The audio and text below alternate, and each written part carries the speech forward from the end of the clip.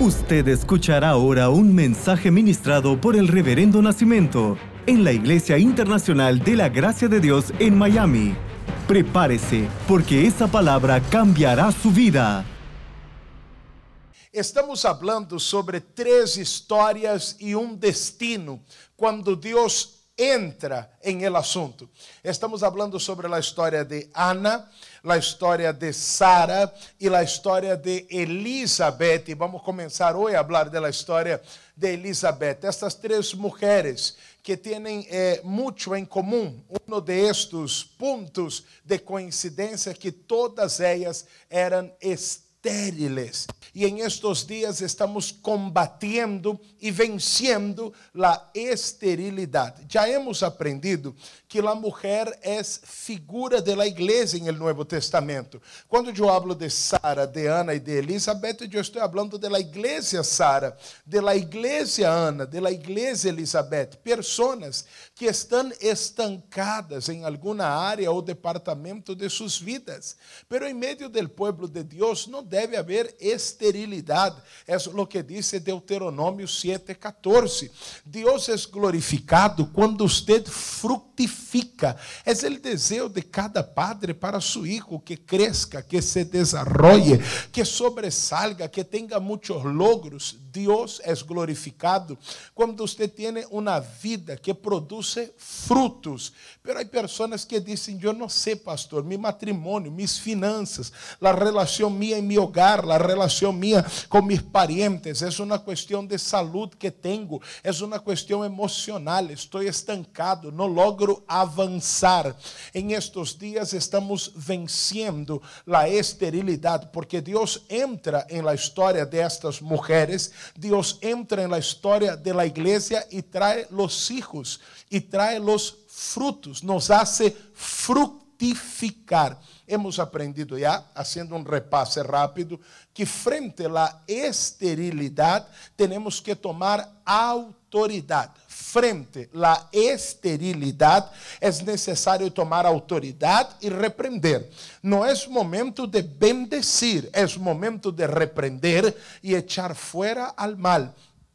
Em la história de Sara, hemos aprendido que quando Deus entra em el assunto, como se destrava a provisão, primeiro Deus restaura nossa identidade. O nome mío ha sido dado por Deus. Circunstâncias momentâneas e temporales não podem definir a identidade de um ser eterno. Hemos aprendido que se trata de Deus. Oye, se trata de Ele, este é um assunto resuelto. Los 2 últimos dias hemos estado falando sobre Ana e hemos aprendido elementos importantes para destravar aí a provisão. Lo primeiro que hablamos em Ana foi cuidado com as comparações. Ella tiene hijos, yo no los tengo. Él tiene, yo no tengo. Yo llevo más tiempo, él menos tiempo. Comenzamos juntos y mira lo que él tiene, lo que yo tengo ahora. No se trata de esta comparación de lo que uno tiene, sino de quién uno es. Y hemos aprendido que somos escogidos de Dios y Él cumple su propósito en la vida de sus escogidos. Também hemos aprendido na história de Ana que a vezes há coisas que nos faltam. Sim, há falta de algumas coisas, mas hemos aprendido assim: não permita que a ausência de lo que falte te robe a paz e a alegria por aquilo que há. Porque há coisas que faltam, pero há coisas que já foram conquistadas. Há logros que já foram hechos. Não permita que a ausência de lo que falta roube a paz e a alegria por aquilo que usted já tiene. Celebro lo que tengo alegria em lo que tenho paz em lo que he conquistado e creo que vendrá aquello que me falta. E lo que me falta va a venir en función de lo que tengo. E lo que nosotros tenemos para esta semana es una palavra de esta semana, Jeremías capítulo 31, versículos 16 y 17. Pero ahora, esto dice el Señor: no llores más, porque te recompensaré dice el Señor, tus hijos volverán a ti desde la tierra lejana del enemigo. Hay esperanza para tu futuro, dice el Señor, tus hijos volverán a su propia tierra. No llores más, Dios viene con recompensa, Él entra en el asunto y hay esperanza para tu futuro. Esto es momentáneo, esto es temporal, no es tu destino final. Viene Dios, viene recompensa, sabemos que hay esperanza para esta semana. ¿Cuántos lo creen? Digan amén. Hay esperanza para esta semana. Dios entra en mi historia, Él trae recompensa, Él hace que los frutos vengan, que los hijos vengan, que los frutos vuelvan, que los hijos vuelvan. Y es debajo de esta palabra que estaremos esta semana. Amén. Todo esto hemos aprendido ya. Yo quiero hablarles esta noche un poco sobre Elizabeth. Si usted quiere acompañarme, vamos a ir al Evangelio de San Lucas, capítulo 1.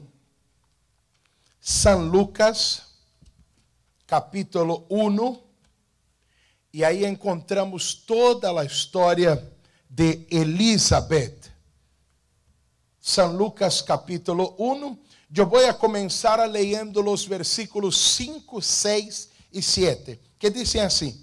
Hubo en los días de Herodes, rey de Judea, un sacerdote llamado Zacarías, de la clase de Abías. Su mujer era de las hijas de Aarón y se llamaba Elizabeth.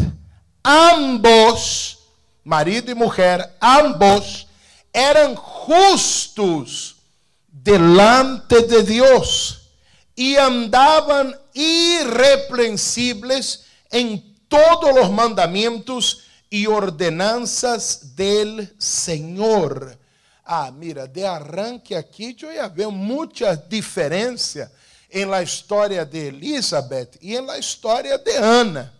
Ana estava allá llorando, não comia, problemas, conflitos, uma rival que la irritava continuamente. Sara também teve distintos problemas e dificuldades em largo da história, depois que ela cedió sua serva para darle um hijo a Abraão, problemas, dificuldades, momentos de dúvida, de temor, de incredulidade. Aqui não.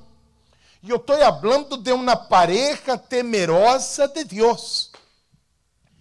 Zacarias, sacerdote, e Elizabeth, de las hijas de Aarón, los dos de la tribu de Leví, personas que estavam delante de Deus. E mira lo que dijo, lo que leímos en este versículo 6, ambos eran justos delante de Deus. Delante de Deus. Porque uma coisa é caminhar bem delante de la gente. O critério de la gente é um. O critério de Deus é outro. Mira isso. Eles eram justos delante de Deus. E eles andavam de maneira irrepreensível em los mandamentos, em las ordenanças del Senhor. Irrepreensível é aquilo que era intachável. Não havia nada que questionar. Não havia nada aí fora de lugar. Justos delante de Deus, irrepreensíveis em las ordenanças del Senhor, uma pareja de Deus, gente temerosa de Deus, que vivia para Deus, que caminhava com Deus, que estava solo para Deus. Pero dice el versículo 7, e lamentavelmente há um pero não tenían hijo, porque Elizabeth era estéril, e ambos eram já de edad avanzada. Aquí la cosa se pone fuerte, ¿verdad? Porque, yo entiendo que Ana Ana necessitava fazer cambios. Ana necessitava fazer cambios em seu trato, em sua forma, em el controle que ela le dava a Penina para exercer sobre ela. Ana necessitava ter alegria e paz por lo que tinha. Ana necessitava alimentar-se, comer quando ia à casa de Deus. Sara necessitava restaurar sua identidade. Eu não sou Saraí, eu sou Sara. Pero Elizabeth não. Elizabeth e seu esposo estavam delante de Deus de maneira irrepreensível. Pero aún assim não tinham hijos.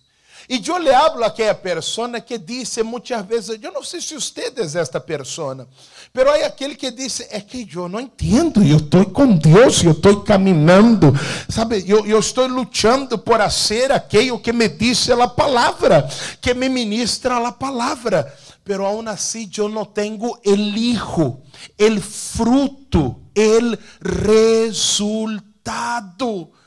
É com estas pessoas que eu quero começar falando o mensagem de hoje. Gente que diz, eu não entendo, eu estou orando, eu estou buscando, eu vou à igreja, eu me congrego, eu me conecto, pero eu não sei.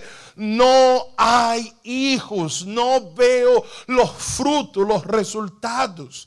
Lo primero que eu quero dizer é algo que você necessita entender em el livro de Eclesiastés, capítulo 9, versículo 2. Leia comigo aí em sua pantalla. Todo acontece de la mesma maneira a todos. De novo. Todo acontece de la mesma maneira a todos. O mesmo sucesso ocorre al justo e al impío. O mesmo sucesso ocorre al bueno, al limpio e al no limpio. O mesmo sucesso ocorre al que sacrifica e al que no sacrifica. Assim como al bueno, assim al que peca, al que jura, como al que teme el juramento. Déjame la primeira parte de novo. Todo acontece de la mesma maneira a todos. Todo acontece de la mesma maneira a todos. La fidelidade a Deus não nos hace inmune a las aflicciones de la vida. Todo acontece a todos. En el mundo, nosotros tenemos aflicciones. La Bíblia habla de uma casa que foi edificada sobre la roca. E a Bíblia menciona uma casa que foi edificada sobre a arena. E a tempestade, sobre qual de las duas vino? A tempestade vino sobre a casa que estava em la roca ou sobre a casa que estava em la arena? A tempestade vino sobre las duas. Porque a fidelidade a Deus não nos hace inmunes a las aflicciones de la vida, porque todo ocorre, todo acontece, o mesmo sucesso ocorre, acontece igualmente a todos. La fidelidade a Deus não me hace inmune a las aflicciones de la vida, pero lo que la fidelidade a Deus sí garantiza, lo que garantiza la fidelidad a Dios no me hace inmune a las aflicciones vienen, todo ocurre a todos, la tempestad viene, aun cuando soy casa sobre la roca, pero la fidelidad a Dios garantiza que ninguna herramienta forjada en contra mía prosperará. Toda lengua que se levantare contra mí en juicio, es el Señor quien la condenará. La fidelidad a Dios no me hace inmune a las aflicciones, pero estas no prosperan en contra mía, en contra de mi casa. La fidelidad a Dios no me hace inmune a las aflicciones, pero garantiza. Jeremías 1:19, y pelearán contra ti, y pelearán contra contra ti, pero no te vencerán, porque yo estoy contigo para librarte. La fidelidad a Dios garantiza que esto no me vencerá, esto no nos vencerá, esto no va a destruir, no va a prosperar, no me vencerá. Oye, usted tiene que recibir eso, usted tiene que echar mano de esto. Sí, las aflicciones vienen, sí, las adversidades vienen, pero no me vencerá. La fidelidad a Dios garantiza que no prosperará, no me vencerá. Y dice Deuteronomio 28:7: si por un camino han salido en contra tuya, por 7 caminos huirán de delante de ti. No prosperará, no me vencerá, huirá de delante de mí. Cuando venga la aflicción, usted no diga: Señor, ¿por qué me está pasando eso? Cuando venga la aflicción, usted no diga: pero Señor, yo soy tu siervo, Señor, yo camino contigo, Señor, yo estoy en tu casa. Cuando venga la aflicción, usted no diga esto. Cuando venga la aflicción, usted diga: no prosperará, no me vencerá y huirá de delante de mí. Oye, alguien tiene que escribir esto, por favor.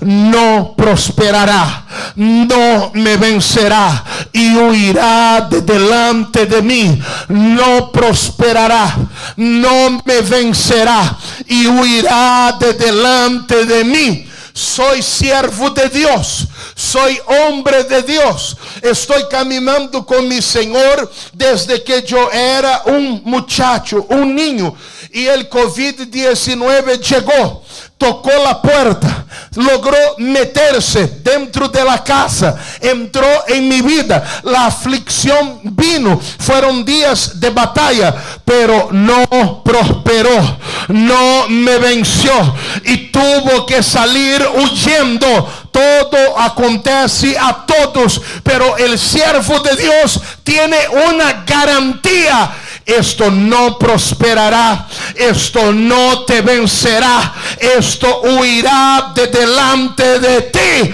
esto se va, porque Dios está en el asunto de tu vida, porque Dios está entrando en tu historia. Zacarías y Elizabeth era gente de Dios, pero había esterilidad. El hecho es que la esterilidad en el vientre de Elizabeth no prosperará, no la vencerá. Dios entra en la historia y esta esterilidad huye de delante de ella. Oye, la fidelidad a Dios no me hace inmune a las aflicciones, pero hay algo que la fidelidad a Dios me garantiza. Isaías capítulo 65 versos 21 y 22: edificarán casas y morarán en ellas, plantarán viñas y comerán el fruto de ellas. No edificarán para que otro habite, ni plantarán para que otro coma, porque según los días de los árboles serán los días de mi pueblo y mis escogidos. Ayer aprendimos que somos escogidos, y mis escogidos disfrutarán la obra de sus manos. Disfrutarán la obra de sus manos. Escuche esto. Yo voy a leer 23 y 24, pero escuche esto. Hay una garantía. Tu trabajo no es vano, tu esfuerzo no es vano, tus oraciones no son vanas. Tu fidelidad no es vana. Los escogidos, aquellos que están delante de Dios, van a disfrutar el fruto de sus oraciones, van a disfrutar de sus obras. 23: no trabajarán en vano, ni darán luz para maldición, porque son linaje de los benditos de Jehová, y sus descendientes con ellos. Oh, aleluya. Yo he hecho mano de esto, y antes que clamen, responderé yo. Mientras aún hablan, yo habré oído. Oye, la iglesia tendría que dar un aplauso ahora, ¿verdad?, a la palabra de Dios. La fidelidad no me hace inmune a las aflicciones de la vida, pero la fidelidad a Dios garantiza que esto no prosperará, no me vencerá y huirá de delante de mí. Mi trabajo trabajo en el Señor no es vano. Volvamos a la historia de Zacarías y de Elizabeth, porque hay el momento del rompimiento. Hay el momento en que se destrava la provisión. Hay un momento en que la provisión se destrava. ¿Y cuándo es que se destrava la provisión en la vida de Elizabeth? ¿Cuándo es que se destrava y vienen los frutos y vienen los hijos? Lucas capítulo 1 versículo 8 nos dice así: aconteció que ejerciendo Zacarías el sacerdocio delante de Dios, según el orden de su clase. Aconteció que ejerciendo Zacarías el sacerdocio. Mira, si leemos el versículo 5 de nuevo, dice: hubo en los días de Herodes, rey de Judea, estoy leyendo el versículo 5, un sacerdote. ¿Ah? Zacarías era sacerdote. El versículo 8. Aconteció que ejerciendo Zacarías el sacerdocio delante de Dios según el orden de su clase. Es en este momento, déjame mostrarles acá, déjame leer un versículo más. Versículo 11. ¿Qué pasó cuando Zacarías estaba ejerciendo el sacerdocio y se le apareció un ángel del Señor puesto en pie a derecha del altar del incienso? 13, y voy a quedar en el 13 hoy. Pero el ángel le dijo: Zacarías, no temas, porque tu oración ha sido oída y tu mujer Elizabeth te dará a luz un hijo y llamará su nombre Juan. ¿Cuándo es el rompimiento en la vida de Zacarías? ¿Cuándo es que se destrava la provisión en la vida de Zacarías y de Elizabeth? Cuando él estaba ejerciendo el sacerdocio. Él era sacerdote y en el momento que estaba ejerciendo el sacerdocio, aconteció. No es suficiente ser sacerdote, hay que ejercer el sacerdocio. ¿Cómo es esto, reverendo? Mira, hay aquellos que son abogados porque es lo que han estudiado, pero no ejercen el derecho. Hay aquellos que se formaron y se graduaron como médicos, a veces cirujanos, pero no operan porque ellos no ejercen la medicina. Usted entiende lo que yo estoy hablando. Hay muchas personas que son calificadas en algo, entrenadas para algo, pero no lo ejercen. Y nosotros decimos: yo soy cristiano, pero usted es cristiano de título, o usted es un cristiano en ejercicio de la función. Oh, eso se puso bueno, ¿verdad? Eso se puso bueno. Ok, te formaste, te graduaste, eres un sacerdote. Pero el ángel no viene sino en el momento que él está ejerciendo el oficio, ejerciendo el sacerdocio. No, yo tengo fe en Dios. ¿Está bien? Pero esta fe es un título en la pared, o es una fe en ejercicio. ¿Me están entendiendo? Hay algo que yo quiero que ustedes entiendan. Ser es completamente distinto de ejercer. Saber es completamente distinto de practicar. Estar de acuerdo es completamente distinto de vivirlo. No es suficiente ser. Yo debo hacer lo que sé. Porque hay gente que dice, no, yo sé. No, sí, yo sé, pero no lo hago. Hay gente que dice, no, yo estoy de acuerdo, es verdad. No, usted tiene toda la razón. Pero ¿de qué me sirve tener la razón? ¿De qué me sirve tener la razón? ¿De qué me sirve esto? Mira, la palabra puede ser y es poderosa, pero no hay resultados sino hasta que usted actúa delante de la palabra recibida. Escúchame bien lo que te estoy diciendo. La palabra puede ser poderosísima, pero ella no produce resultados sino hasta que usted manifiesta una actitud frente a la palabra liberada. Yo sé que tengo que perdonar. ¿Cuándo vas a ejercer? Yo sé que tengo que olvidar. ¿Cuándo vas a ejercer? Yo sé que yo tengo que diezmar. ¿Cuándo vas a ejercer? Yo sé que tengo que bautizarme. Yo sé que tengo que congregar. Yo sé que tengo que orar. Yo sé que tengo que leer la Biblia. La visitación acontece cuando el sacerdote Zacarías estaba ejerciendo el sacerdocio. Cuando el sacerdote está ejerciendo el sacerdocio, el ángel viene, hay un rompimiento y vienen y llegan los hijos. Cuando el cristiano está ejerciendo el cristianismo, cuando aquella persona que sirve a un Dios de amor, una persona que es imagen de este Dios de amor y ha recibido amor y comienza a ejercer este amor, entonces el ángel viene. El ángel de Dios ya recibió orden para desatar algo grandioso sobre su vida, para destrabar la provisión. Pero el orden ha sido dado de la siguiente forma: en el momento que comience a ejercer lo que sabe, en el momento que comience a vivir lo que entiende, lo que está de acuerdo, en este momento tú llegas con aquella respuesta. Oye, déjame orar por ti. Yo quiero orar ahora. Póngase de pie, por favor.